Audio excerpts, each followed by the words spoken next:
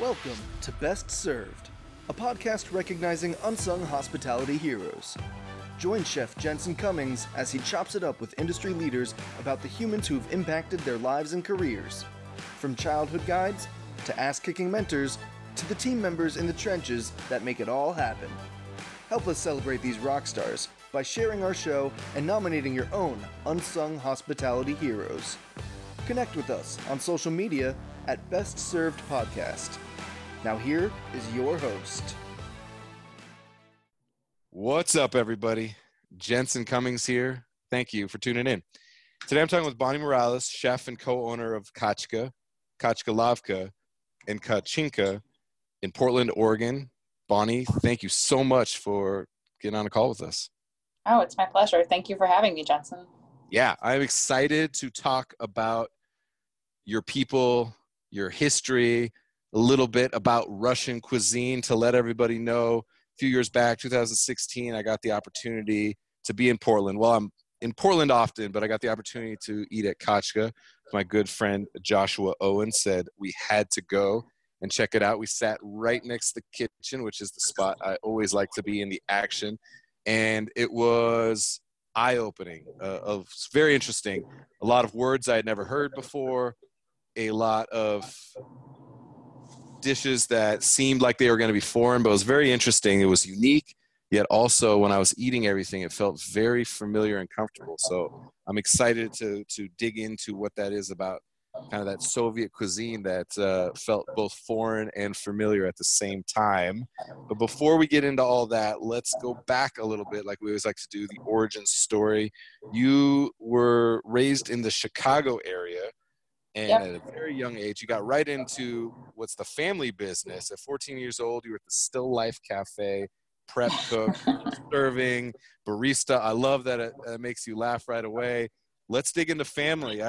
People listen to the show know I'm a fifth generation chef restaurateur. I'm always fascinated by the family dynamic. I think a lot of times it's either you're born into it or they say, stay the fuck away from this industry. It's crazy. But at 14, they brought you in. What was that? Was it, you're going to get a job, you're going to work for us? It was, we got no one to watch you after school. You're going to have to come down and peel potatoes. What got you into the restaurant at that early age? It was a little bit of everything. I don't think my parents knew what they were doing. So my parents and their best friends opened a restaurant together, having zero cumulative knowledge of the industry between the four of them. I have no idea what made them decide that they should do this, but I guess that happens a lot. But it was a huge failure, though. I ended up helping. They basically lived and breathed it for, I don't remember how long it was open for, maybe 4 years, maybe 5. But it destroyed any sort of other family gathering time that there could possibly be. My dad kept his day job. So he worked as a computer programmer. And so he would come from his day job, go work the restaurant for the dinner shift, close it down, and then drive home to the Chicago suburbs. So he'd be home at 2 a.m. And wake up at 6 or so and do it again the next day for basically, for almost 5 years, I think, straight. I'm surprised that they didn't go crazy. They obviously, it did not end well. It did not end well for their friendship. So them and their best friends have not spoken since. In fact, their daughter and I are best friends, or had been best friends for years and years and years. And we still talk. And we always scheme about trying to get our parents to hang out again together. I don't think that's ever going to happen, but that was a very instructive view of what a restaurant is like. And so I wanted nothing to do with restaurants after that, but somehow I ended up doing it anyway. Wow, there's a lot to unpack there. So that is such a very quintessential immigrant story. You're first generation, right? And so they're coming for the American dream. They are trying to find their way. Restaurant industry was a way for them to kind of start a business. And wow, it's such a common story in all restaurants of what a challenge, or I don't know, even if you've worked in restaurants, owning a restaurant is to the nth degree crazy. So did you see the perseverance in them? Is that something that you weren't going to be deterred by? Was it, I mean, that challenge has to be crazy to think about you being after something like that. Yeah, I mean, I will say that when I think about it now, and think back on it, if I'm ever feeling overworked or stressed out, I'm like, well, it could be worse. Like it could have been my dad working a 45-hour-a-week job and then managing a restaurant on top of it. And like if I, basically like, you got this. If he could do it, you can do it, and you're gonna have to push harder. So I definitely think that instilled a lot of hard work ethic in me. Not that they weren't hard workers before that. It's not like that wasn't evident before, but that certainly was a really clear story to me as a kid. What did your parents say when it was clear that you were on a path to be a chef, own restaurants? What was that conversation like? Absolutely not. What are you doing? I went to school for product design, industrial design. And when I graduated from school, I moved to New York. I had this basically this dream job, exactly the thing I wanted to be doing for this kind of company that I wanted to be doing it for. And I absolutely hated it. And ended up deciding to stop and go to culinary school. And I mean, there's more to how that happened, but basically, when I told my parents what I was doing, they were basically like, you're on your own. We're not supporting you in any way. Like, we don't believe that that's a good idea. So, I was like, I'm going to pay my way through it. I'm going to take out student loans, and don't worry about it. I've got this. But they obviously were like, if you want to ruin your life, you're going to have to pay for it.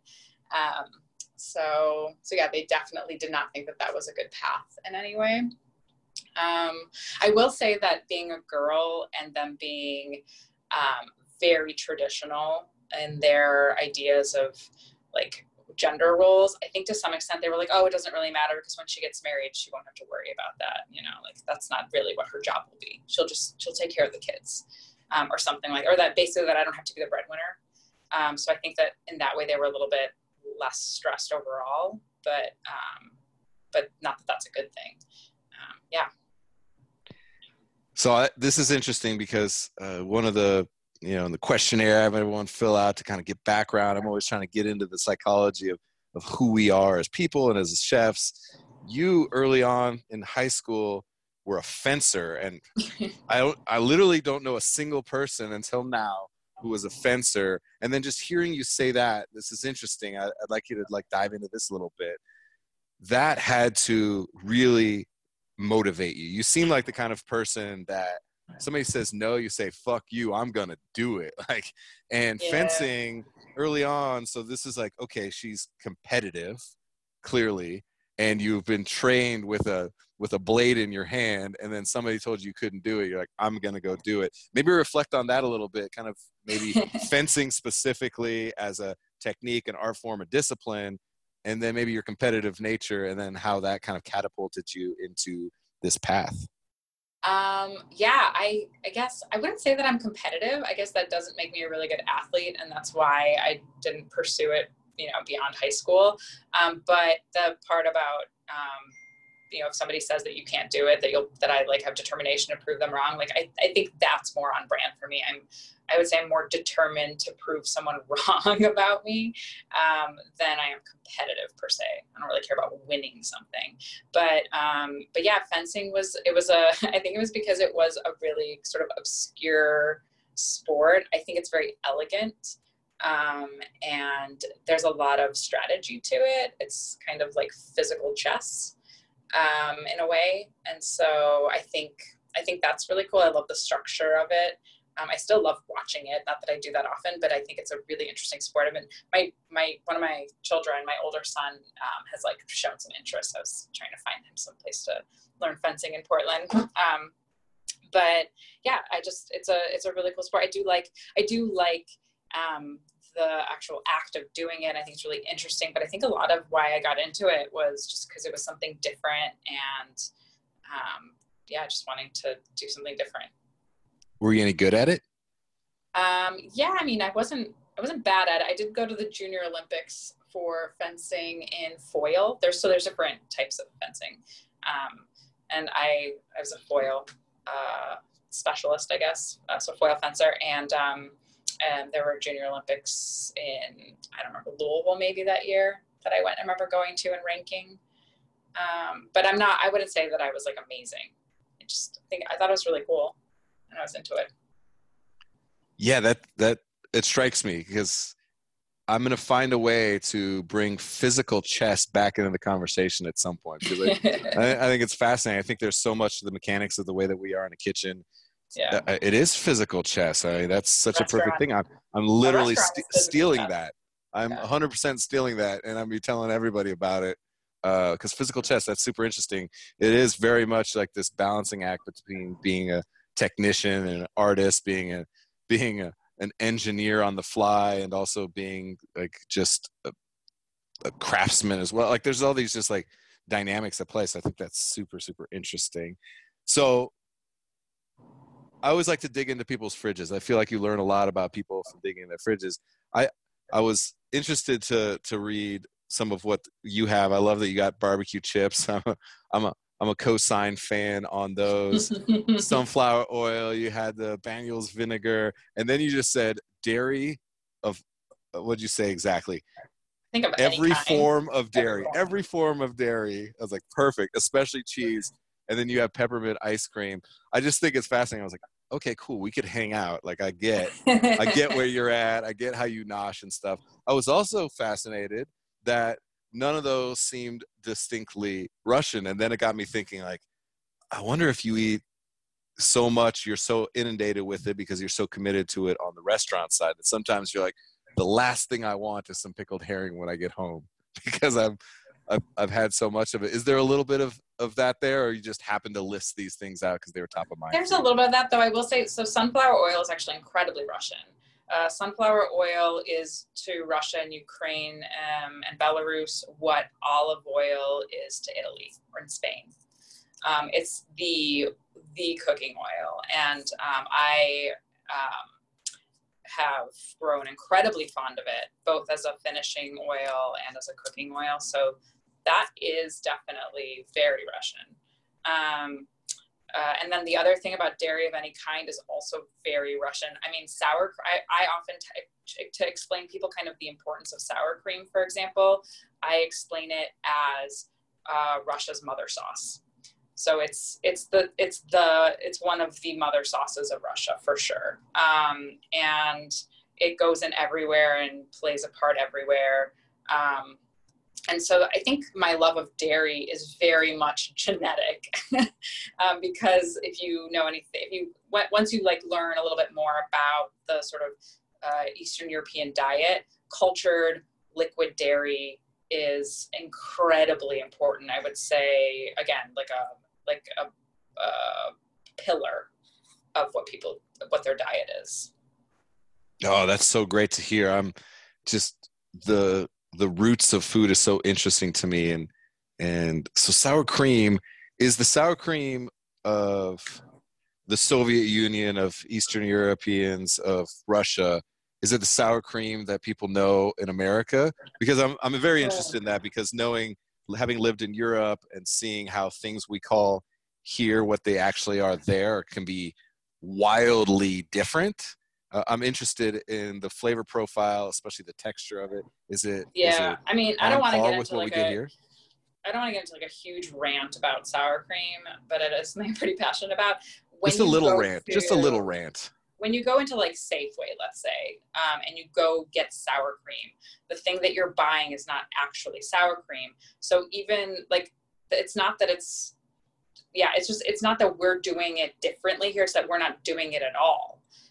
It's actually milk or cream or a mix of milk and cream that is artificially thickened with gums and then soured for flavor. So it's not actually typically a fermented product. And there's often optical whiteners in it as well. So it's all sorts of wrong. And so I always urge people to look at the ingredient label when they're buying sour cream, and it should literally just have one ingredient. It should be cultured cream. That's it. That's all it is. So if your package has anything else other than that, then it's not actually soured cream. So it's not that Russia does it differently. It's that Russia's just doing it the way it's supposed to be. And they're not alone. I mean, most of the world that has cultured cream in their diet makes actually cultured cream. It's just commercialization and, you know, all the things that we do to make things shelf stable and quote unquote safer, have turned it into a Frankenstein food. Yeah, that's why I wanted to ask. That was a perfect amount of rant, because I couldn't agree with that more. I can imagine that you can, and honestly, I'm very interested in those things, and that's why I ask these questions, is because I'm selfishly want to know kind of how we are evolving or devolving our food systems and our food cultures, and having had cultured cream in Germany and Poland and Scandinavia, like it's a completely different product. Right. So I'm super interested in that. The culture itself can vary, obviously, and that is very regional. What crema tastes like, for example, is different than what smetana tastes like, but they are both literally just cultured cream. It's just that the regional bacteria and microbes that are culturing it make it taste a little different, but at least they're all the same thing, really, which is important. I am with you 100%. Everyone who listens, everyone who knows me knows that I am 1,000% a fermentation nerd. I even will native capture yeasts and bacterias and utilize them in dishes and stuff. So I am all about it. And that segues really nice into, we're already doing it, but we always like to start with some of our origin story. We get really deep dive and profound with the people that have an impact on us. In the middle, we like to have a little bit of fun and playful. So we play these little best served on icebreaker games. And typically these are fun facts and things that I kind of like to just be a research nerd and dive into, that are of interest or expertise of my guests. However, with Soviet Union, Russian cuisine, Eastern European bloc cuisine, there's so much, and we are so uneducated, which is clearly a mission in your life, is to bring your culture, your cuisine into the forefront. And all the accolades clearly speak to that you are kicking ass in that realm. I wanted to take it to a more personal place, though, and actually just have you lay some groundwork for us on what is at the table when we're talking about a Russian meal. And so we're going to play a little game called Priatного Appetita. How did I do? Did I butcher well. That? All right. No.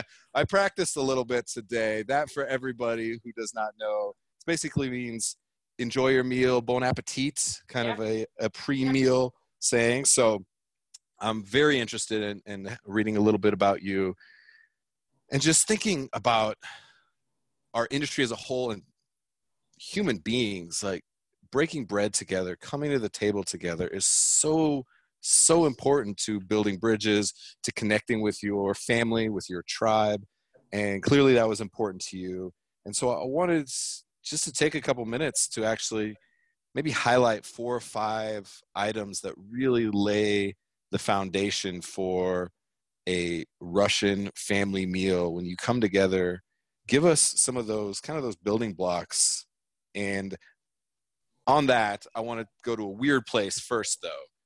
I want to know a little bit about aspic and the amount of jellied foods in the pantheon of Russian cuisines.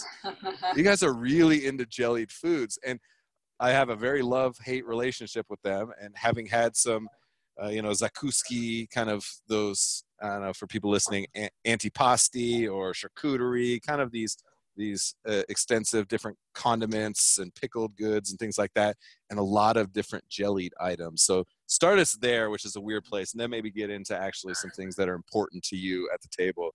Jellied items. Why? Well, I would say that there aren't, I don't know that there's like a huge pantheon of jellied items, but there are a couple of dishes that are just really important and you just see them a lot. So it's not like there's like hundreds of different jellied things. It's just that these one or two things you see a lot of the time, and maybe people have variations, but it's, there's something called холодец or studien, which are kind of kissing cousins. Some people say that they're different words for different types of meat. But really it's meat in aspic, and it's cold. So the thing that's really funny to me about it is that Americans think that it's so weird, but this is, I started thinking about this when I was trying to explain to more and more people about why it's not weird. Like, Jell-O is gelatin and sugar and fruit. So but its base is gelatin, which is derived from animals and has naturally a animal porky flavor to it. If you just smell a packet of gelatin on its own, it does not smell like it should go in a dessert. And so what's bizarre to me is that Jell-O is not considered weird and freaky, because you're taking something meaty and comes from an animal and turning it into a dessert. So that's the weird one to me. Anyway, холодец is taking that same, the gelatinous parts, that bones, that have a natural amount of gelatin. Veal feet are a really good example that have a lot of natural gelatin. And you basically make a stock, and then braise with the veal feet, usually another like more meaty part.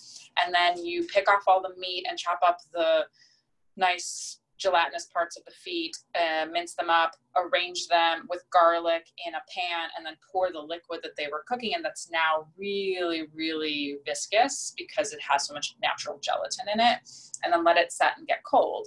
So it's basically like a Jell-O mold, but more authentic and real than the fruit Jell-O mold that you think is the OG, I guess.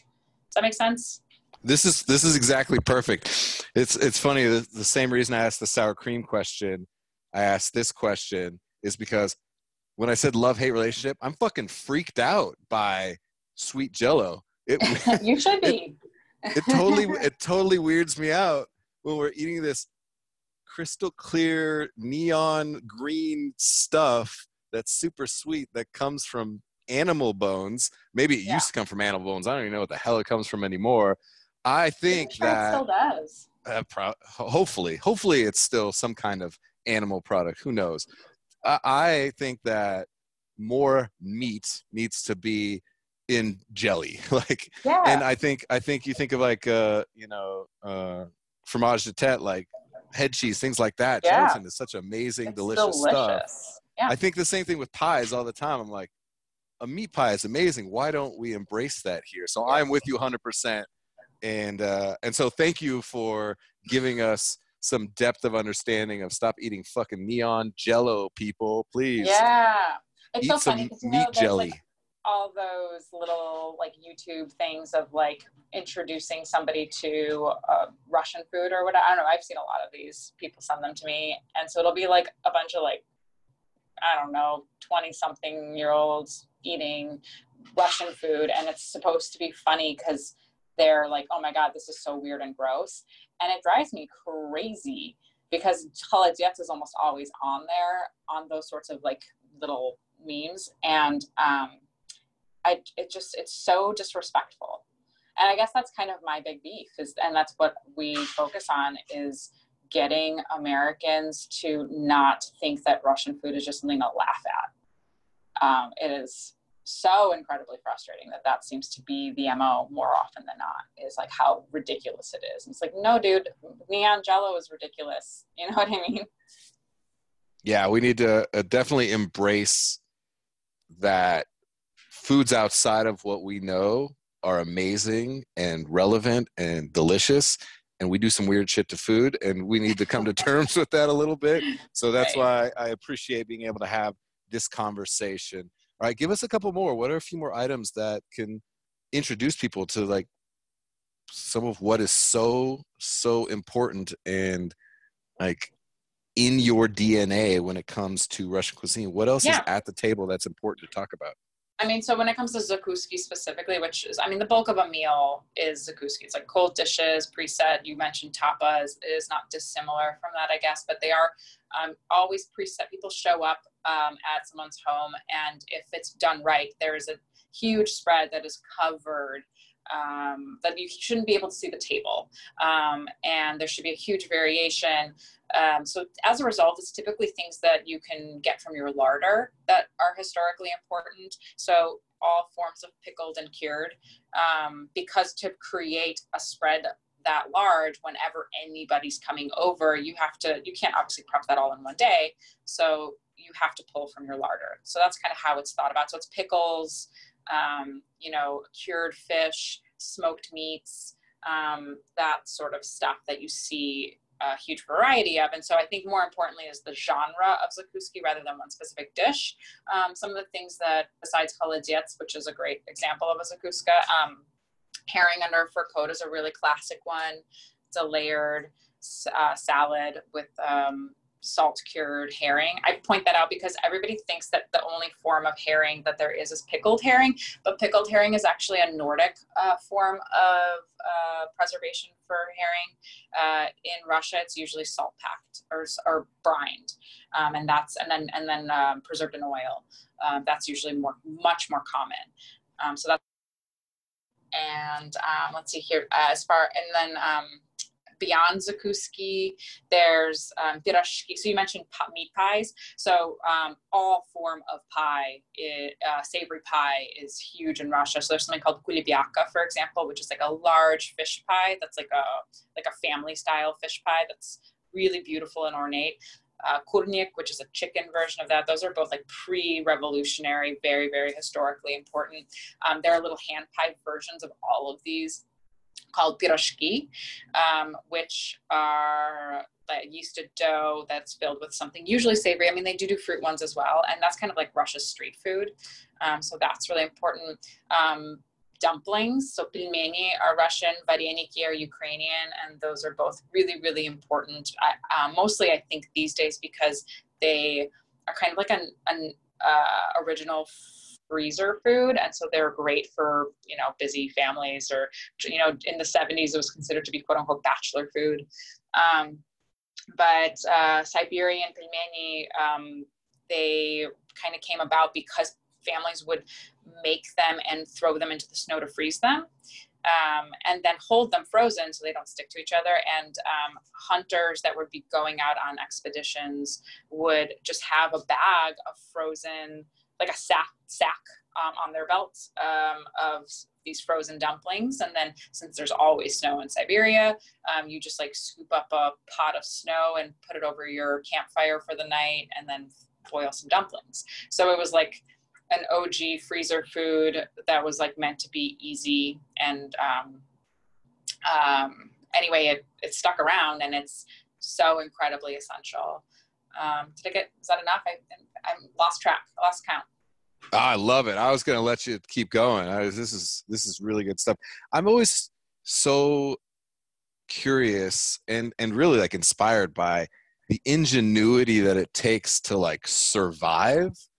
Yeah. And then how people have been in every culture across the world been able to create really delicious things out of nothing, out of being able to like survive. And then now we are able to, and man, are we lucky to be able to take a frozen Siberian dumpling and say, how could I reimagine that now that I am not fighting for my survival? Right. Yet still trying to like connect it in a meaningful way and not have it be hollow. So I think it's really, really great. And just the passion that you have for it is clear. And so I think this is important for people to hear this, because whatever importance that they hold to their things, giving her and the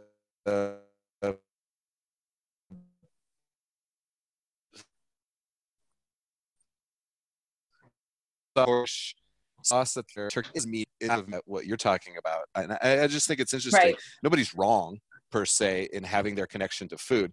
Maybe it's wrong that we eat that neon jello, but their connection to the neon jello is real That's for them. important. So Yeah. it's kind of polarizing in that way, which I think is very interesting. And that's food. This is great. I mean, this is overly selfishly, I just want to ask these questions of people that are experts in their lane because I'm just fascinated about it. And now I'm going to go seek these things out. I'm going to try and cook them myself and go, that was okay at best, and then plan my trip to Kachka. Like, that's the way my brain and my world works. So appreciate that. Let's segue right into, we started talking some family. We talked about some of the dishes that are meaningful for you. Let's talk about some of your people, the people that have truly impacted you, inspired you, and that you can see those direct correlations to who you are as a chef, as a restaurateur, as a leader within your four walls, but also a leader out there championing, I can't even say the word, out as a thought leader for Russian cuisine, for Soviet cuisine. And who is that for you? The first person you can remember really sparking something in you? I mean, the person that's probably most essential to what we do and what sort of drives me day to day would be my grandmother, who the restaurant's named after. But I wouldn't say that like that's somebody that, you know, growing up, I was always thinking about her because I didn't really know that much about her when I was a kid. But well, yeah, let's touch on that because that story is really, really powerful. And I'd love to hear it told through your voice. Having read it, it was deep and profound to say the least, and to be able to celebrate her in 3 restaurants now and in a movement basically is really what you're trying to spark. Maybe, you know, tell your version of her story a little bit and why it was so important for you to take on the name Kachka. Sure. So my family's Jewish, I should say, as background. My father's mother, my grandmother on my father's side, was in a ghetto during the war, World War II, and in Belarus. And it was very apparent that they were digging a big old hole, essentially. Apparent that things were about to go south. She was with a 3-month-old child at the time, and she was with her parents and some of her younger siblings, all in the same town. And she was encouraging them to all escape, and her parents were like, no, if we all go, we're all going to get caught. You should go, please go. And they kind of like forced her to leave in the middle of the night in October, going into one of the coldest winters on record. And so she left in the night with her baby in her arms and just like off into the darkness. Ended up traveling just away from the front, ended up in Smolensk, which is in Russia, fighting as a partisan, which is like an underground operative, essentially. She buried her son along the way, died of cold and starvation. I feel like at that point, I probably just would have sat down and stopped moving. But she just kept barreling on. She met lots of challenges along the way, and one of the ones that always stuck out, my dad would tell me stories when I was a little girl, so one of those stories that stuck out to me that I always held on to was one where she was challenged by a town warden. Basically, the guy was like, "You're a Jew, I'm taking you in," and she kept affirming that she's not Jewish, she's Ukrainian. Ukrainians have a little darker complexion, so a Belarusian Jew kind of can use that as a cover potentially. And so she said, she kept affirming that she's Ukrainian. And so the guy was like, "Oh yeah, if you're Ukrainian, how do you say duck in Ukrainian?" Utka it is in Russian. And they're all very close, but none of the languages are exactly the same. And so she also doesn't really know a lot of Belarusian. She knew Yiddish.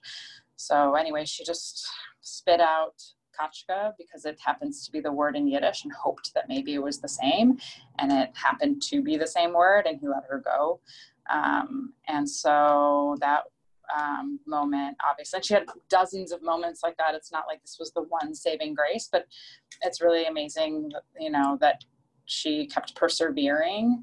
And this little word and this little story really stuck with me always. And so when we thought about how to name the restaurant and what the restaurant was about and what it was for, this word kept peeking into my mind.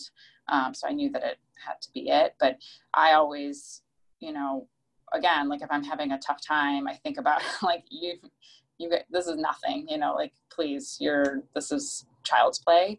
And the kind of bravery and courage. I mean, she ended up like being awarded a bunch of medals and stuff for the work that she did as a partisan. She buried a child along the way. It's amazing when, it seems like to me, if I were to be put in those situations, would I have the gumption and the perseverance, and the bravery to keep moving forward? And I hope that I'll never have to be tested in that way. But whenever I feel like I'm being tested, I remember about that. And so that word for me is really important. Yeah, Bonnie, the fact that you have that perspective is so important. It's very interesting to me. This is, as monumental as it gets as a human being, to be able to survive in the way that she did and even find a way to flourish. And so I think it's interesting in a couple ways.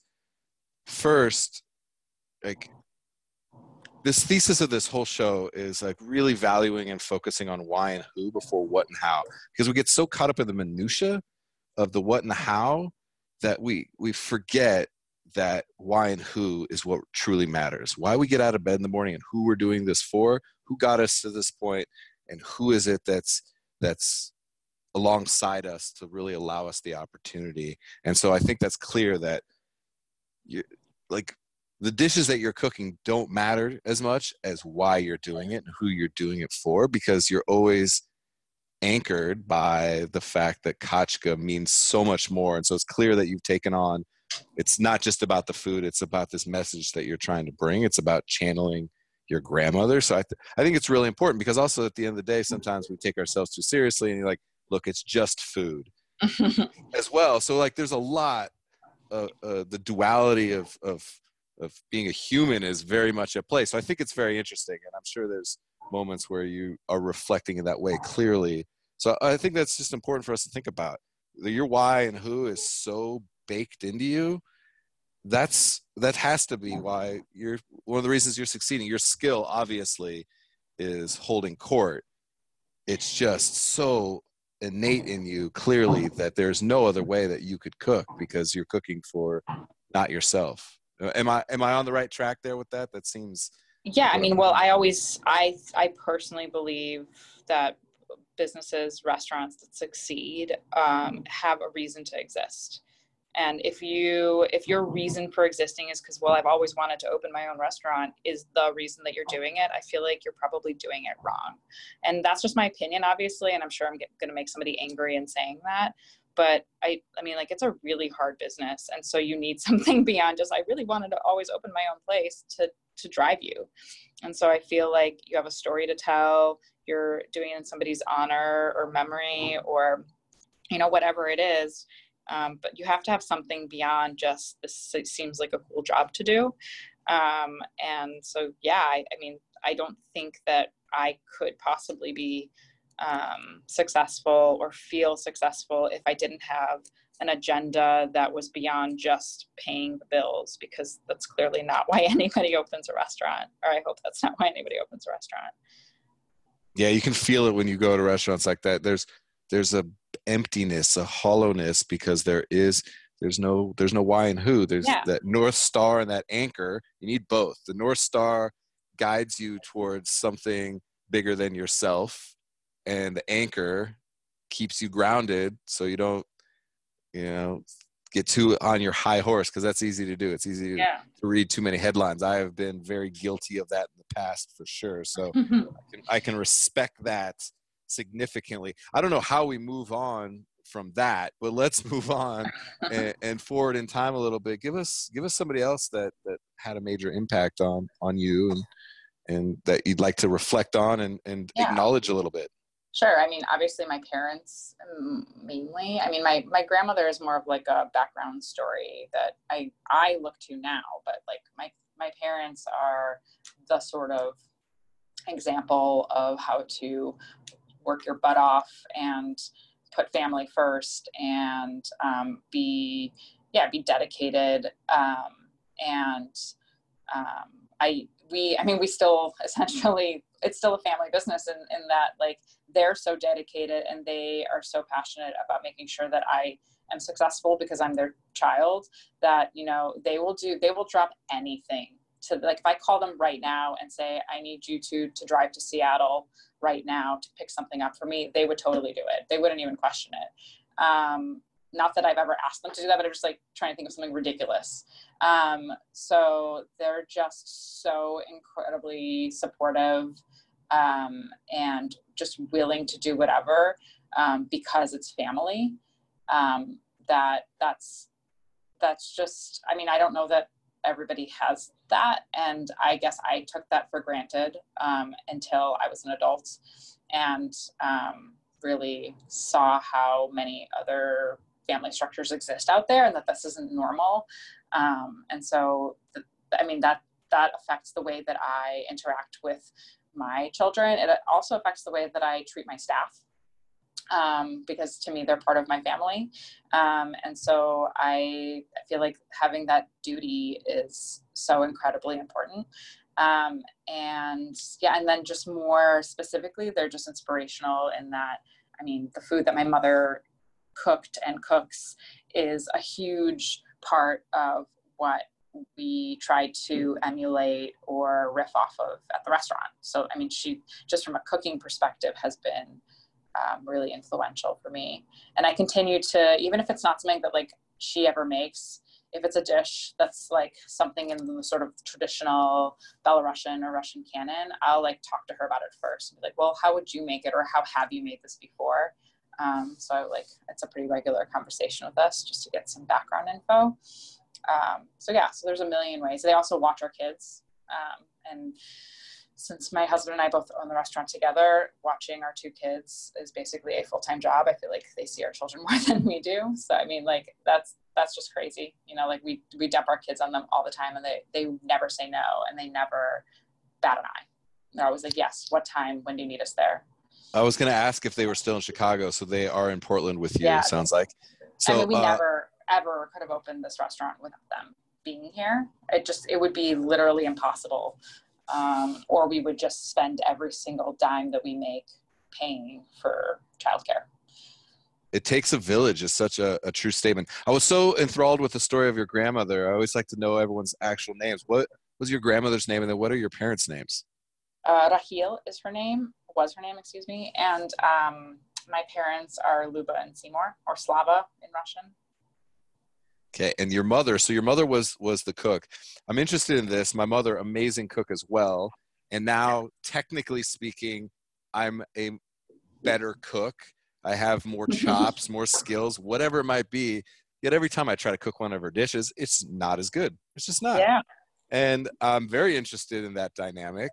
Do you find that somehow she doesn't cut the potatoes right? She doesn't do this right. Yeah. The technique is not flawless. She doesn't know anything about French hot cuisine and the techniques that I know, yet she cooks this dish and damn it, it's better. Do you find that a little bit? Do you guys joke about that?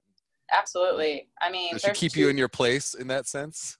There's two things to unpack there. One is that's 100% true. Like, there are dishes that my husband will have that she makes regularly, and that I either made at the restaurant or made at home, and he'll be like, hers is better. So like more comes from him, you know, like we don't necessarily joke back and forth, but like my husband will razz me. And it's infuriating because you're like, I literally can't think of anything I'm doing differently. How is this possible? And there's that. But then the other thing that you tapped on that I want to point out is you said, like, I know every little bit about French haute cuisine. Well, like I often think about that like going to culinary school and most kitchens you work in are all based on a language of the French kitchen and methodology of the French kitchen. And that's not fair to the, you know, thousands of other cultural cuisines out there that why the fuck should you be framing it as French, right? So like, why is it better to make this sauce using a French technique? Why is it like a really good example is onions and frying onions, or caramelizing onions, I should say. there's a very specific way and true technique that you're supposed to caramelize onions. But I will tell you that when my mother caramelizes onions, she does it differently, and it tastes not better or worse. It's just different, and therefore flavors the food in a different way. I don't even have a word for how she does it. You know, it's like, I call it like home cook style, because it's like unevenly cooked and parts are really hard fried and other parts are still blonde. But that ends up being a better backbone for that dish than a true caramelized onion would be. So like, that's a really good example of how we fail often in professional kitchens, is that we always assume that the French technique to doing this thing, you know, when you read a recipe and you're like, oh, that's just X, Y, like you basically unpack it and say, oh, well, that's that method and that's this, and this is what they're doing here. And you just like make assumptions instead of actually going through the process.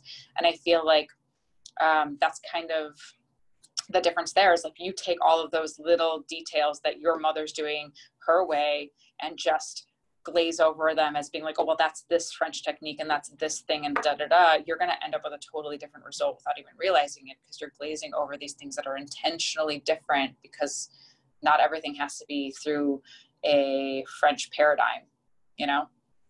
I could not agree more.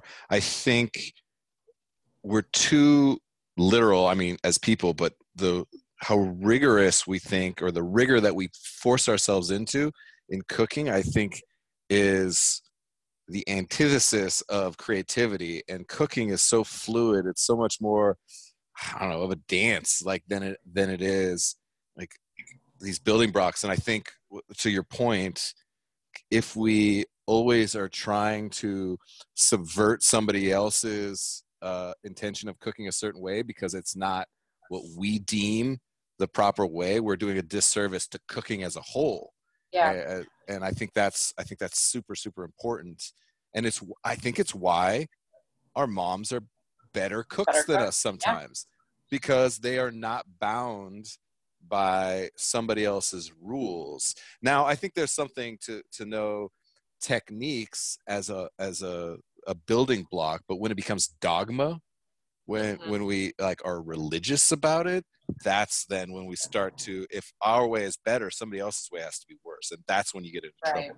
I think it's very important to have solid foundational techniques, and the fact that the French organized it and then it became the schooling that we all got, fine. I take away good value, but I've learned a lot more from Japanese techniques than I have from French techniques, if I'm honest, as I've gone on. But even that, like, it's all about just using those as techniques and tools in experience. But when it's dogma, that's when it becomes scary. Yeah. And I think that's a great point. All right. Clearly, family has set an unbelievable foundation. Move us forward. I'm interested when then is it maybe culinary school, or is it maybe working in some of these high-end restaurants? Maybe who is somebody that really crystallized what it meant to be a chef, that really laid that groundwork for you to say, okay, I get now that I'm going to be a chef, and this person really was instrumental and formative for you in that way. Is there somebody that rings true for? I mean, unfortunately, no. I think that I had lots of examples of reasons to not stay in the industry, and lots of really bad leadership, lots of really abusive and unnecessarily stressful dynamics in kitchens, lots of misogyny. And I left restaurants. I ended up moving to the front of house after a particularly bad work experience. And I thought, maybe, and I'm really into education, into learning. And I got really into learning about wine at one point. And so I ended up working in front of house, and that's actually how my husband and I met. And then after we met, I was a sommelier for a while. I ended up, after we got married and had our first kid, I actually managed a department in a high-end grocery store for a while. And I had no intention of going back into restaurants unless it was mine, and something that I mean, that's around the same time we started talking about opening Kachka, because I'll tell you, I a lot of times when people ask you, who are your mentors, and people have these amazing stories about how some chef took somebody under their wing and, you know, really showed them the value of hard work and, you know, how to be a professional and all these cool techniques and stuff. I'm like, honestly, no, I just feel like I got shit on a lot, which is also something to talk about. Yeah, let's hover on that. I think that's okay. Professionals in the industry, but you know, that's not everyone's story, you know? Yeah, I think your experience is a lot of people's experience. So I'd like to stay with that a little bit, not to dwell on how you got shit on in all those ways. I'm very interested in how you took that, because clearly perseverance is something that is in your DNA. And so you found your way back to it after saying, fuck this, I'm out. And I'm very, very interested in that, because we find ourselves getting ourselves into and out of the industry in all kinds of different ways. And so I'd be interested to know kind of what now you take as the way that you want to run your restaurants and your kitchen. And you touched on how a few things have changed the way and informed the way that you are with your staff. So maybe connect those dots, because you had a bad experience throughout, and you got to the point where you're almost jaded out of the industry. I think a lot of people have that experience. So let's hover on that and maybe turn it into the positive that you have. Yeah, I think that, there are a few things. One is, there are some times when I wish that I had not quit at one point. You know, I don't want to be a quitter. And I do regret, I see that a lot in cooks now. If they have a hard, week, and that might not be interpersonal, but just in general, have a hard week about something, and then they're like, I can't do this anymore. I think I'm done with this industry. And you're like, no, stay with something, be present, just keep trying for a little while, give yourself a year, whatever, stay in the moment. Don't worry about moving up. There's so much of that. Anyway, so there are things about that I wish that I had done differently. But when we first opened Kachka, I found myself sort of backsliding into, I guess not backsliding is the wrong word. I guess I never intentionally thought about what kind of a boss I wanted to be, what kind of a chef I wanted to be. There was no intention to it. It was just kind of naturally what came out was a lot of mimicking of what I had experienced. And I feel like for the first year or so, I was probably not very pleasant to be around. And I was unyielding and just not compassionate in any way. And so I realized that at one point, and this might seem super obvious, but I was like, at one point I realized wait, I don't actually have to be this way. This is my restaurant. I don't have a boss. I can make decisions about what kind of culture I want to have and how I want to treat people and what I think is okay and what I think is not okay. And so actually having some intention to it and taking a step back and thinking well, how do I want to treat this person in this situation? How would I want to be treated? And I, thankfully got to turn things around to, I think, the kind of place that I would want to work for. And I think also in owning your own restaurant, I don't know, I think the personnel part of it is not in most people's brains at all. Kind of what you were saying, it's never really about the why and the who, it's the what, what's going on the plate. And so in much the same way, I never really thought about, well, who are these people that are working for me? And the more we did it, the more I realized that, holy shit, every single employee we have has a choice to be here. They don't have to work for me. They can work for hundreds of other restaurants in town or go to another city. There's a lot of fluidity to it. They choose to be here, and how I am honored that they choose to continue to be here. Not always. Sometimes people are dicks and they, 2 weeks in don't show up for the next shift. But for the most part, I love my staff and I love the work that they put in for us. And there's no way that we would be able to have a restaurant if they weren't here. And they choose to be here. And so I just more and more my thinking and what sort of leads my decision-making is, making sure that I'm grateful. I'm fair. I'm not a pushover. but I'm grateful and I'm appreciative, and I try to make sure to show people my appreciation that they exist and that they're here. They choose to be here doing what they could be doing elsewhere. So I don't know, that's something that was never really given to me. And I now am proud that I get to do that and for other people. Yeah, you flipped the script and like wrote out the way that you want to be in the world. There's two words that you use that I herald and co-sign with 1,000%: choice and gratitude.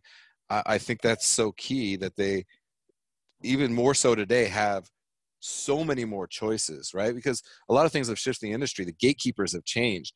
They don't need the quote unquote high-end chef to resume build and teach them the mystical arts of the culinary world.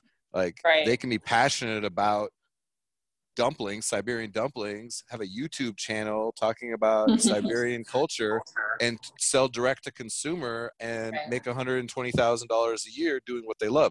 So the dynamics have shifted. And if we spend all of our time finger pointing and wagging and being like kids these days, which they said to us and they said before that, and they've said before that for 100 generations, we're missing the mark and the opportunity. So I spent a lot of time talking to owners, like, don't get caught in that loop. And I spent a lot of time talking to culinary students, young people, like, don't get sidetracked by all of the things out there. Like, be focused on something, and don't be a dick and 2 weeks in, just no call, no show. It goes both ways. And I think we need to hold ourselves all to a higher standard. So I love that you took that negative, again, this is in your DNA clearly, and turn it into a positive at the restaurant. And let's like stick with Kachka and your new tribe, your family. I know we want to talk about, you mentioned your husband, Israel, I think is so important to, I mean, the success of the restaurant, but more so over the success of you and your team, and holding everybody together. And I want to dig into that. So I'd love for you to tell us about who he is to you. And then also, this is the time, like, mention some of your staff. Like, I know how important, clearly I can hear how important they are to you. Just throw out some names of people that are meaningful to you today as you guys navigate owning 3 restaurants in a competitive city like Portland, in a ever evolving food scene. Yeah. I mean, so there would be no Kachka if Israel didn't exist in my life. He was the person. So when we were dating, we were both working together at a high-end restaurant. And so one of the things that I think we were attracted to each other about is that we were sort of equally passionate about food, more so than everybody else around us, just sort of at a higher level, and talked about it at a higher level. And we were both drawn to the fact that we could talk to each other in that way. And so I respected and do respect his opinions and his palate, I think more than anyone else. And we were dating, and we went over to my parents' house, and I gave him the spiel I gave every person who'd ever, friend or boyfriend that had ever gone for dinner at a relative's house or at a family function. And I was like, this food is going to be super weird. Meat Jello, right? And it's going to be weird. You're not going to like it. You should probably come fed, and sorry in advance, essentially. And he went, after that first function, he was like, what are you talking about? That was amazing. That blew my mind. When can we do that again? And I always had sort of a lot of just negative feelings about the cuisine, no sort of self-respect for it. I just thought that it was embarrassing and not worth anyone's time.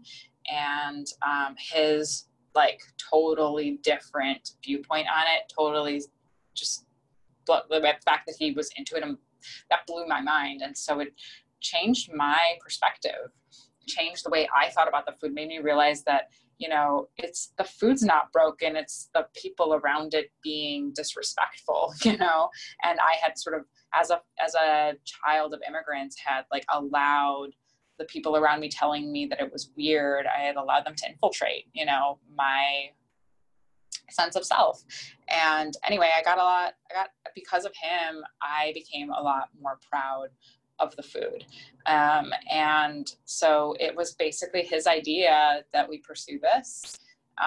And like, I am now, like, now our goal more than anything, what we do day to day is, yes, we own a restaurant and we want to make sure that they thrive and that we pay our bills. But my main objective in life is to get more people to recognize this cuisine as something worth eating. Like, when you're going through your mental Rolodex of stuff you want to eat tonight, and you're like, I don't know, do you want to get sushi or pizza or some Chinese, or, you know, like, you want to go to that new Peruvian place, that, like, why isn't Russian in people's regular Rolodex?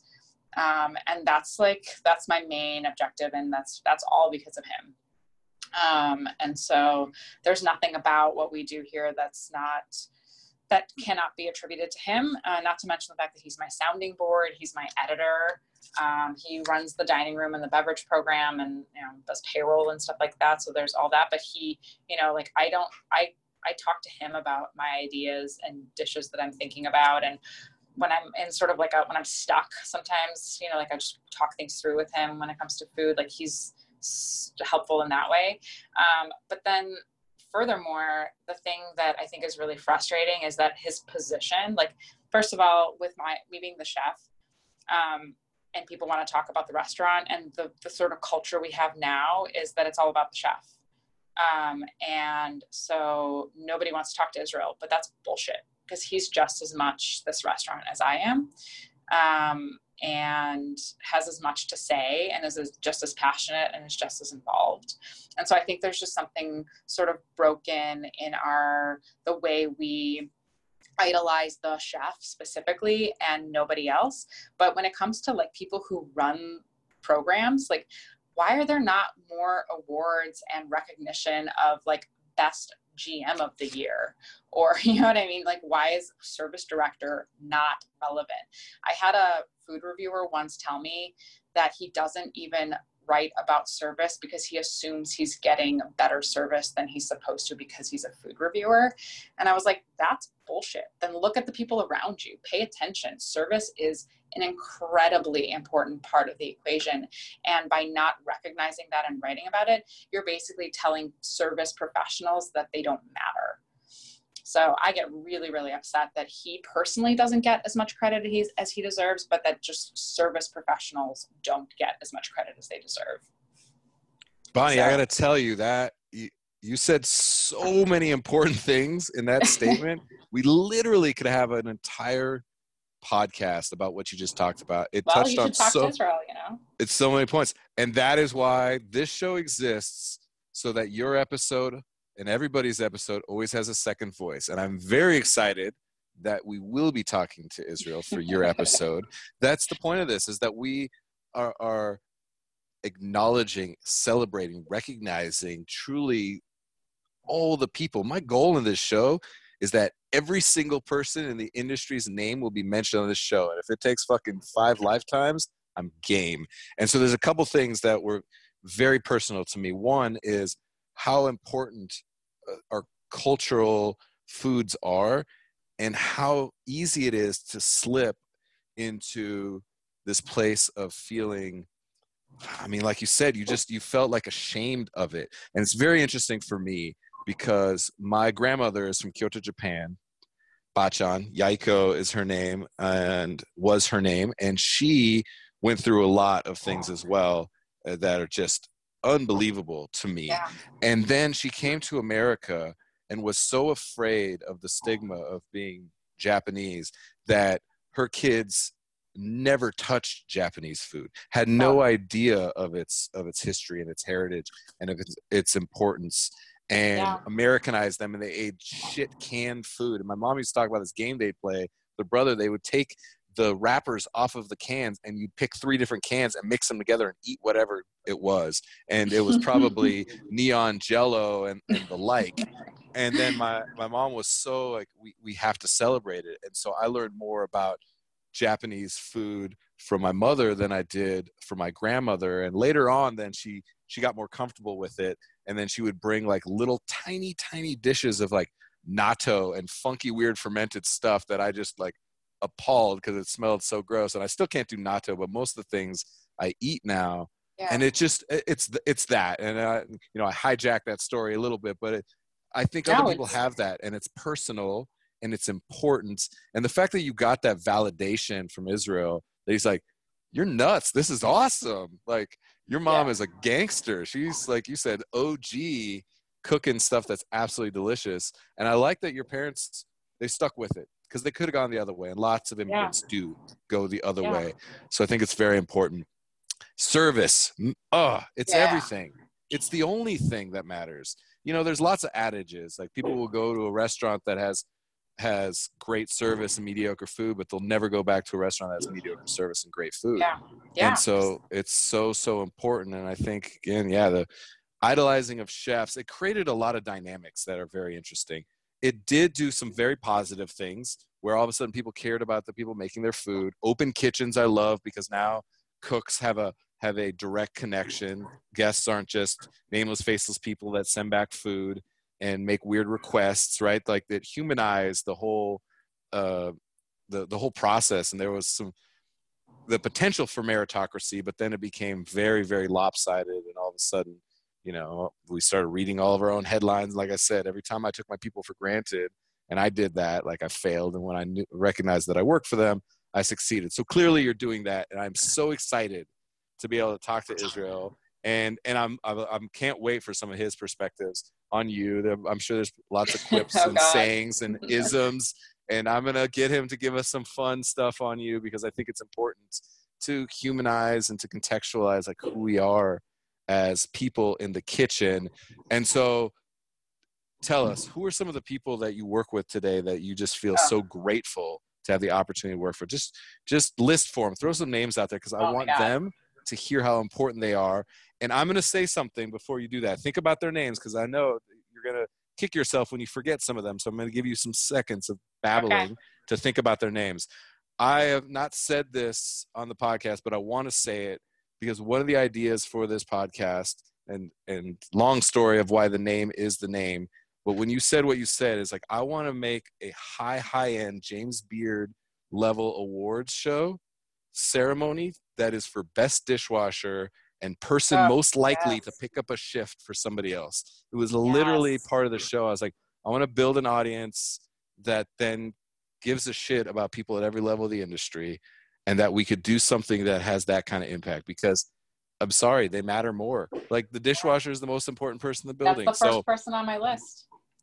Yes, Bonnie, we're there. Let's talk about some of these people. Just throw their names out there, because I want them to listen to this episode and go, man, that's awesome that she threw my name out there.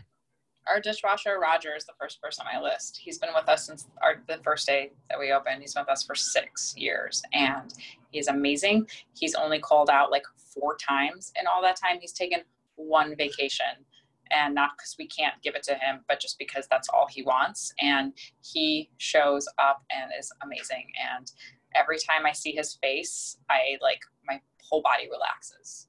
Like, he's just amazing. Anyway, he deserves way more attention than anyone else I'm going to list, only because of just how, you just said it, like, the most important person in the entire building. I got to pause you right there, because everybody in Portland, Oregon listening, when you share this, when your staff's listening to it, when you go to, is he at Kachka? Which location? Oh, yeah, he's at Kachka. When you go there, the next time you have great food, don't say compliments to the chef, ask to see Roger. That is my challenge to everybody who goes to Kachka. Well, the funny story about Roger is that there was old Kachka, we moved to a bigger space. So our kitchen's a little bit more enclosed, but our old kitchen was pretty open, and the dish pit, you see like straight ahead all the way at the end when you walk in the door. And he used to have really, really long hair. And so one time some guest was like talking to Israel and telling him how amazing everything was. And he was like, "Oh, is that your wife back there? Tell her how amazing everything is." And so we actually joke about how Roger is Israel's wife, and that he's the one in charge, because this guest thought that he was me. He's amazing. He should get all the accolades. You want me to go down the list? There's so many. Throw a few more names out. I'd love to hear more about them. We've got our GM, Annalisa, who's amazing. all of my sous chefs, Greg and Sophia, who's been with us for almost as long as Roger, actually. She's a rock. Sergey, who's also been with us for almost as long as Sophia, and Francisco. There's Brian, our commissary manager, and Deb and Olivia over there. We have John Harper, who is our charcuterie specialist, who is just amazing at taking my ideas and visions and then making them real but better. You mentioned the person who's most likely to cover a shift, Bailey, one of our line cooks right now, who is like straight out of culinary school. He's got it. You know what I mean? Like he's the guy who always shows up. He's always prepared. He's always asking questions, but he's one of the guys with the least amount of experience on our line right now, but you could never tell. Is just amazing. You know, our leads, Spencer and Jackson. I mean, I'm sure I'm forgetting more people. I don't leave anybody out, you know. There's so many. I mean, I literally could go down my list of employees and name every single person on there, because thankfully we've over the years been able to put together a team that we feel like that want to be here and that we want them to be here and that are respectful and create a really positive work environment. And so we've gotten so strong in that way that if one person isn't here, you can't even tell, because everyone just instantly picks up the pieces and moves on without even saying a word.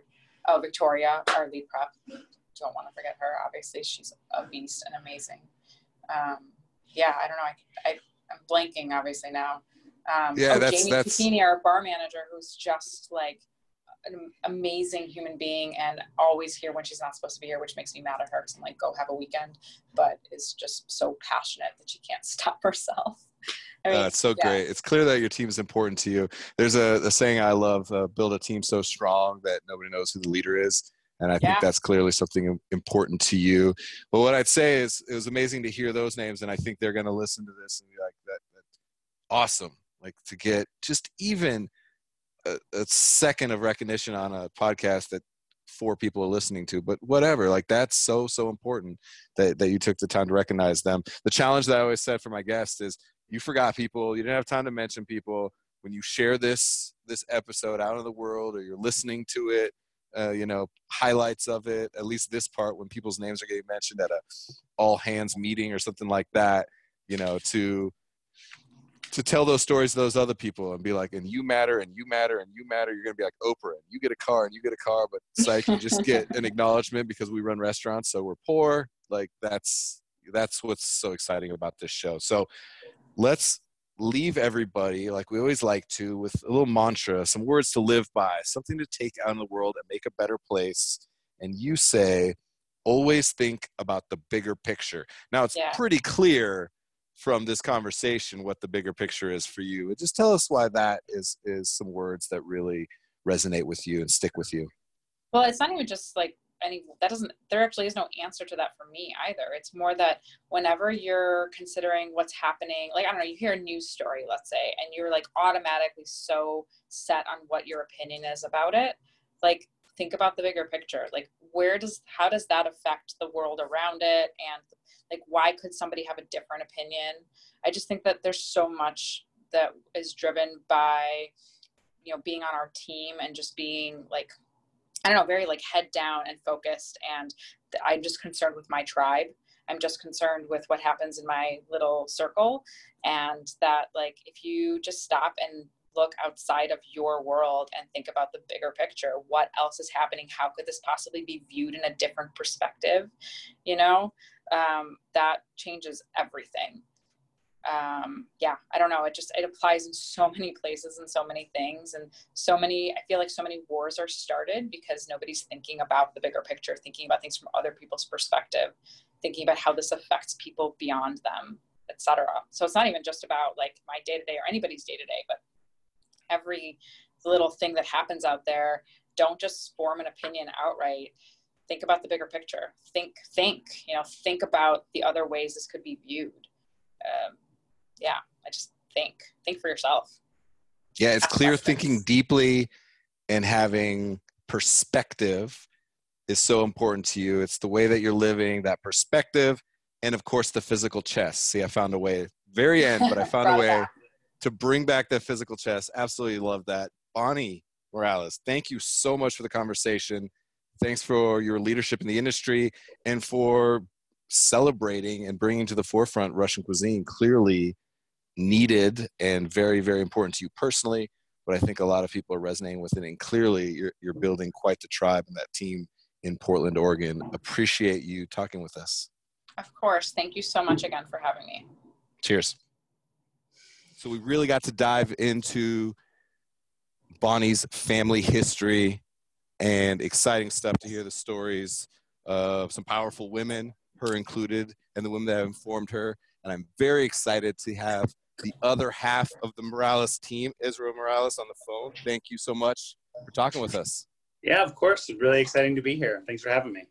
Yeah, so Bonnie was adamant about the fact that why don't people do more interviews or podcasts with Israel? And I was like, I'm doing it. I'm on it. We're going to have a great conversation because she definitely knew how important service was to be able to empower what she does as a chef.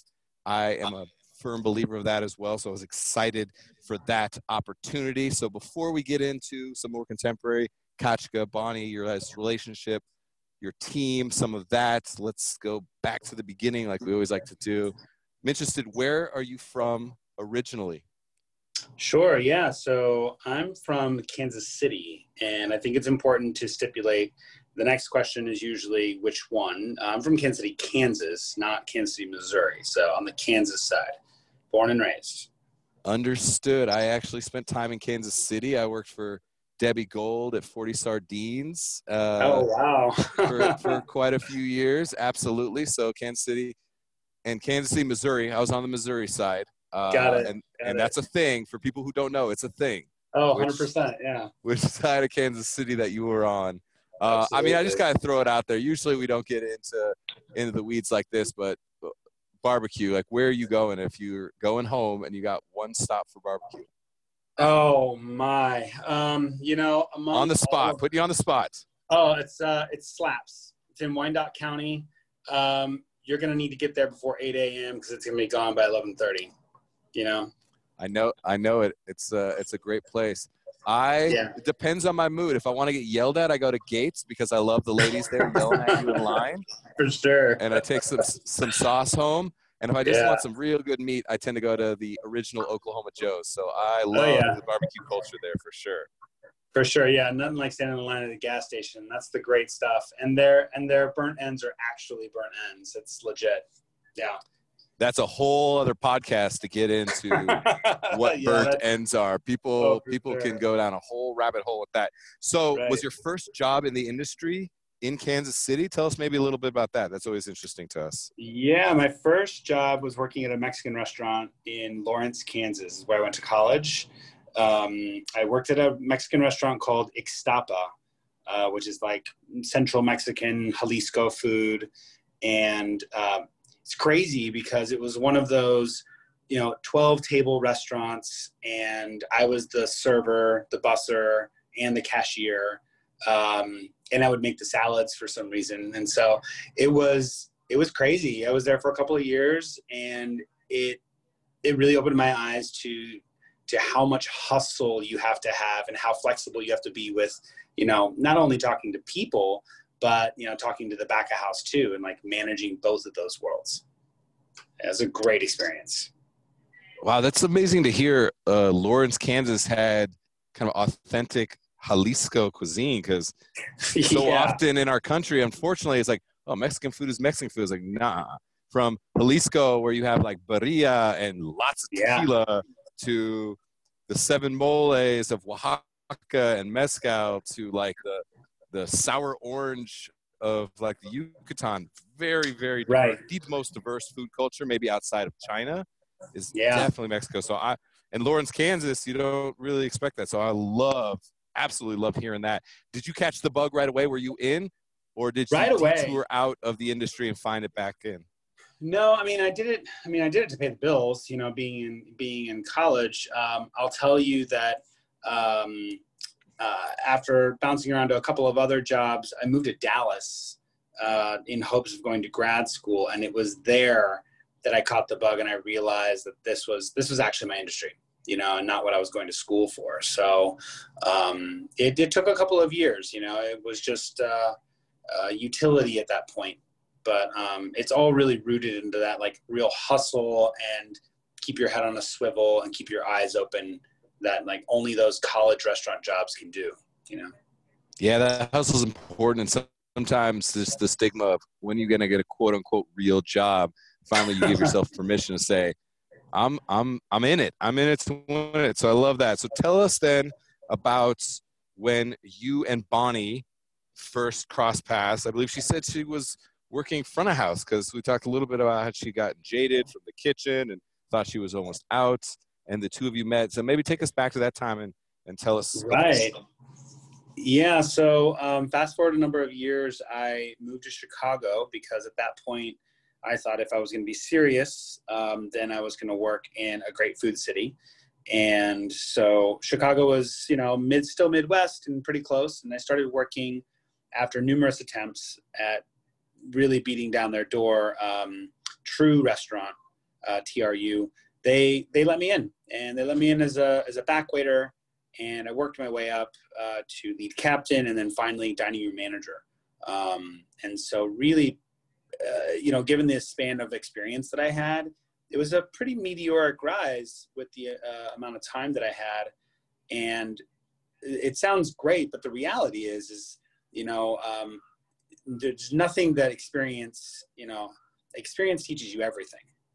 And, you know, just because I had this position didn't mean I know what I was doing. So when Bonnie and I first met, I had newly become a dining room manager at a 4-star, 5-diamond Relais Chateau Gourmand restaurant, who at the time was one of the best places for service in the country. And I was in charge of the dining room. It's crazy. Yeah, I mean, you have icons from the culinary side too. I mean, right, Graham Elliott. Speaking of Kansas City, Colby from Blue Stem, right? He cut his teeth there. Yeah, that's right. I forgot about that. Yeah. And so like, it's really interesting to see that time where there are so many tributaries that came off of that restaurant.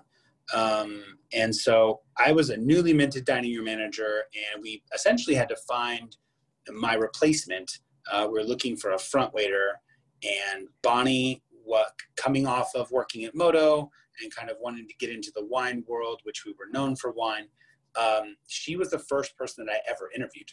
So she sat down with the interview with me, and I had never laid eyes on her until then. So, I mean, there we were. She didn't know what she was interviewing for, being a front of house position.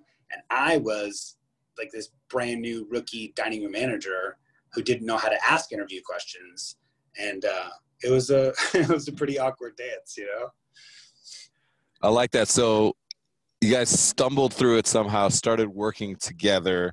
And first impressions, I mean, what was it like then, you know, connecting with her, now being in that leadership role, having somebody who had the chops in the kitchen? Maybe give us a little bit of the insights that you had on kind of who Bonnie was in that time. Yeah, I mean, I will tell you that, you know, my strengths were always controlling a room and having the environment and the presence to create the experience for guests. But immediately I was drawn to Bonnie's like wealth of limitless knowledge. So much knowledge about food and the history of this dish and the proper way of presenting it, of plating it, of serving it. And so really, even though, you know, in all honesty, I had pretty low level of experience given my position. I would often like secretly lean on her for some of that real information.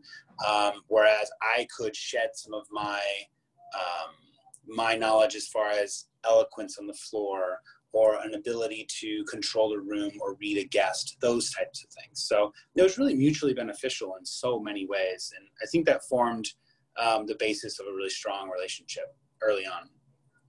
Yeah, it's clear. I talk about trust and confidence being so so paramount to strong relationships within the industry. So clearly you guys kind of built that up together as you guys are navigating your way. And so now I want to fast forward to something that Bonnie said that I thought was so important.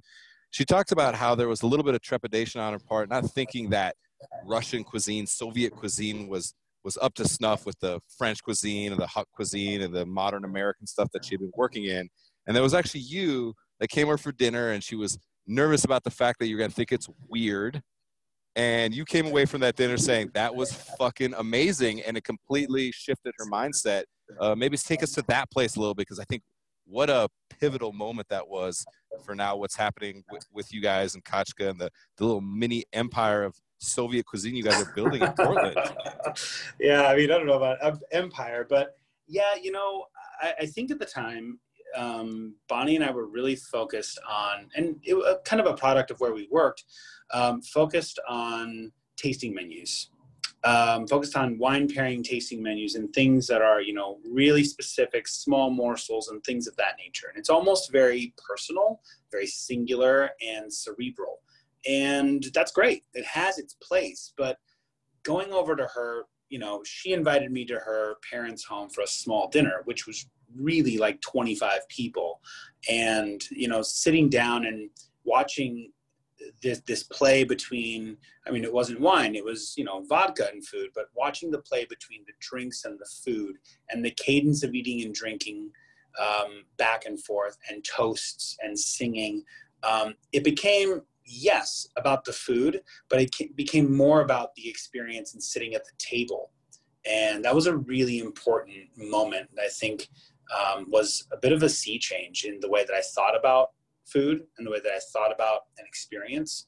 And then of course, you know, being around her family for longer periods of time, we would go to other restaurants that were quote unquote Russian restaurants. And it was pretty lousy, or I would say even disrespectful for their food. And I started developing this idea that, you know, the best Russian food that you can have, or that most people have, typically is in someone's home. You know, because, you know, mama's cooking it or babushka's cooking it, and it's very familial and close. And I wanted to take that and show everyone the experience that I had, you know?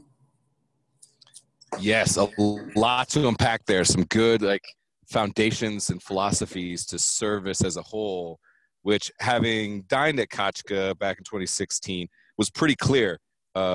You know, I mean, the kitchen was like right there. Of course, we sat right next to the kitchen. It was clear how like the connection to the food and the relationship between the servers and the back of house was very interesting to vibe off of. So clearly that was thoughtful. It was noticeably thoughtful and curated. So I'm glad that you said that you noticed that it was a different experience, because that was clear. I like hearing that as well. And so there was an interesting thing that we got into a little bit, Bonnie and I, about how even though on paper she and I are more talented cooks than our mothers, who are both prolific home cooks in their own right, somehow we can just never cook their dishes better than them. And you said you jab her a little bit every once in a while saying, sorry, mom's is better. Get into that a little bit. What's that like? And how fun is that to jab a world-class chef when it comes to mom's cooking? Yeah, well, I mean, it's dangerous, I'll tell you. You have to be really careful and you know, tread lightly. You know, I think that there's just something about the difference between somebody who reads a recipe and somebody who doesn't. There's a difference between somebody who has all the knife skills in the world compared to like her mom, who cuts everything in her own hand with a paring knife. You know, I don't think I've ever even seen her use a cutting board, you know, and yet the kind of food or salads that she'll come out with are very well known in Russian cuisine, and Bonnie and I make them pretty frequently. But there's something different. There's something that maybe changes when you take it to scale. I mean, that technically might be one of the differences, but I would tell you that there aren't many, but there are a precious few dishes that if I had my, you know, my desert island food, I'd be reaching for my mother-in-law's version. And that's not a shameless plug in case my mother-in-law hears this. I'm just letting you know that it's pretty special. Oh, Israel, you got to make sure we share this with her, because I need her to know she's getting the daps from everybody on being that prolific home cook. I think food is very situational, and the way that we interact with it is very personal. And Yes. that's just hard to recreate no matter what. And so there's a sense and a feeling and an emotion. And like, your sense of smell is the closest tied to memory. So like instantly a smell will bring you back to grandma's house. And For that sure. very much is that sense of place that is just, it's impossible to recreate as much as you try in a restaurant. You're trying to take them to that place. You've actually been to that place. So that place holds some food and familial food to be able to, something you guys are chasing and seeking, which I think is the value, is always seeking for it, knowing you're probably never going to attain it, but that's the point, right? Is the process to kind of continue to try to get to that place. So let's go really contemporary with your team now. Bonnie again was very adamant about how important service is, that you are as much, if not more, the reason that Kachka is what it is. And she got to shout out a little bit of her team, but I'd love to go to some of your philosophies on service. We've touched on them a little bit, and then maybe an opportunity to talk about some of your team that really embody this different style of service that you're trying to bring to people through representing Soviet cuisine. Sure, absolutely. I mean, I feel like, the idea of home and eating in someone's home is such a rooted concept and philosophy with how we conduct ourselves on the dining room floor, knowing that we're a restaurant and we're a business, but we should act as if we're at home. And so, if it can be done, we're going to do it. If, there's ever a question between, performing a step of service versus offering hospitality, we're going to have the latter mindset.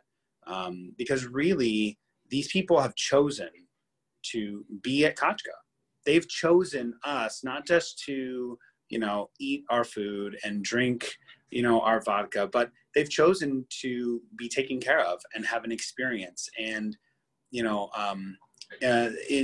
the Republic of Georgia, there's a saying, they're very well known for hospitality. And, there's a saying that, guests or visitors are a gift from God, and you should be grateful for them. You should be excited that they're here and give them everything you can. And so within the confines of a restaurant, that really is the philosophy that we have. Now, how we frame that is through this all-encompassing, surrounding level of Russian cuisine and Russian stimuli and Russian music and everything to kind of complete the picture, which I think really adds to the experience when you have someone who knows all about the food and the dishes, but then is surrounded in an environment that looks like it could be in post-Soviet Russia, and it sounds like Russia in like the 80s, and that's, I think that's a really transformative and an opportunity to transport someone. Does that make sense? Yeah, absolutely. And I'm interested. No, it's good. You're a philosopher. I love it. And able to actually be a practitioner of that, which is unbelievably challenging. So there was one point that you made that, just purely from a practical standpoint, and again, I'd love to hear about some of the people that are executing on this, is you want to make it feel like home.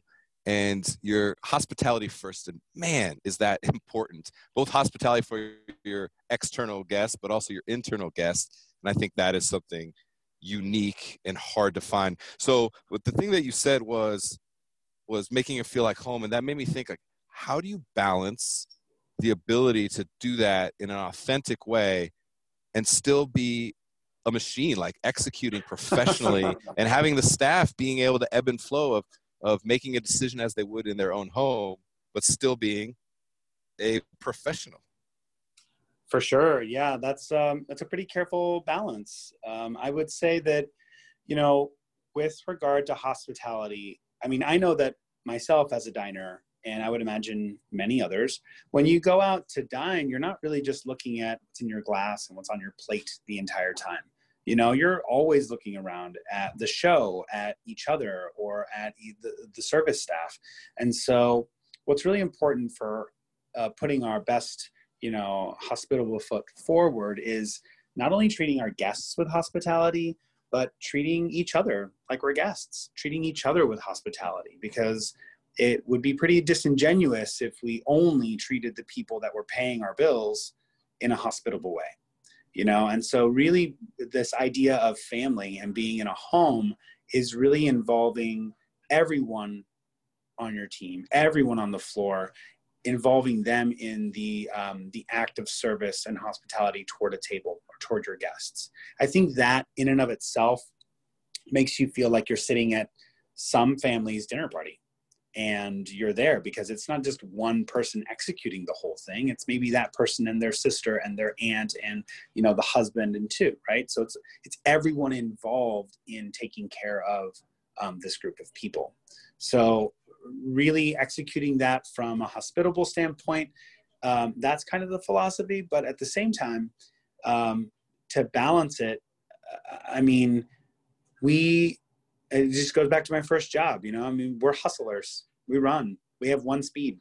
We move really quickly. And as a result, I think that what we deliver are these really impactful, deep-seated, like punches to your heart, while at the same time keeping the vibe and the pace going and moving and moving. And before you know it, you know, you're wrapped up in this quick, you know, hour and a half, 2 hour reverie, and then it's done and you're gone, you know? And so really trying to give that experience without making it last, you know, absurdly long is always a challenge. But my team moves fast. I mean, these days they move a lot faster than I do. Who on your team is really setting the mark for you right now? We love to always hear of the individuals who really are capturing the essence of what their restaurant, their style of hospitality is. And who do you see just really being somebody that stands out for you, that they're delivering on that promise you're making to your guests? Oh, for sure. I mean, you know, we have a number of servers and bartenders that really execute well for us. And we've even traveled with some of them to Russia and Belarus, and really trying to give people kind of a window into the style and the way of living there. But I would say, and this is something that, it's funny that Bonnie mentions her frustration with the lack of talking about hospitality, because I share the same frustration for people like general managers. You know, our general manager, Annalisa, is so fantastic. She has one of the most difficult jobs to liaison between owners of the restaurant that know the concept, that live this life, and all of this staff that may not know how to pronounce things or have no frame of reference. And how do you create that team? How do you see with my eyes? How do you speak with my voice? How do you speak with Bonnie's palate? You know, and so Annalisa is our GM, and she's invaluable. You know, it's funny because you will always hear in, you know, food media or whatnot about like this chef leaving this restaurant and going to this restaurant, or even down to like CDCs and sous chefs and stuff. But you never hear about this pillar of this restaurant as a general manager is leaving to go do this, you know?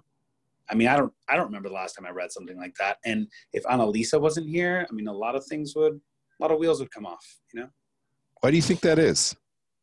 I just don't know. Maybe it's not as glamorous.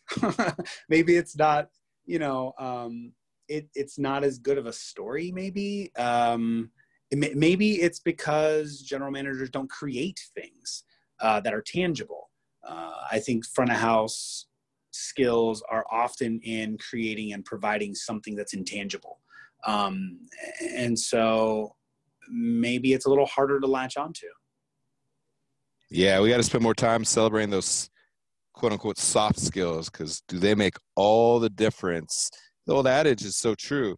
People will go to a restaurant again and again that has great service and okay food. They'll never go back to a restaurant that has mediocre service and good food. It's Right. It rings true every time. So I think it's a good point. Love the philosophy. Love the balancing act that you two have between the front of house and back of house. I think those relationships are everything.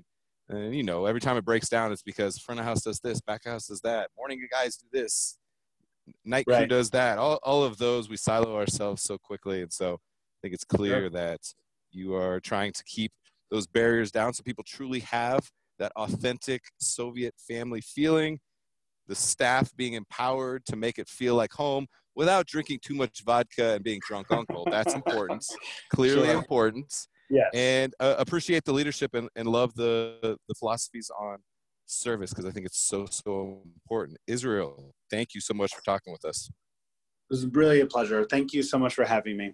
Cheers. Thanks for listening to the Best Served podcast. Subscribe to our show and connect with us on social media at Best Served Podcast.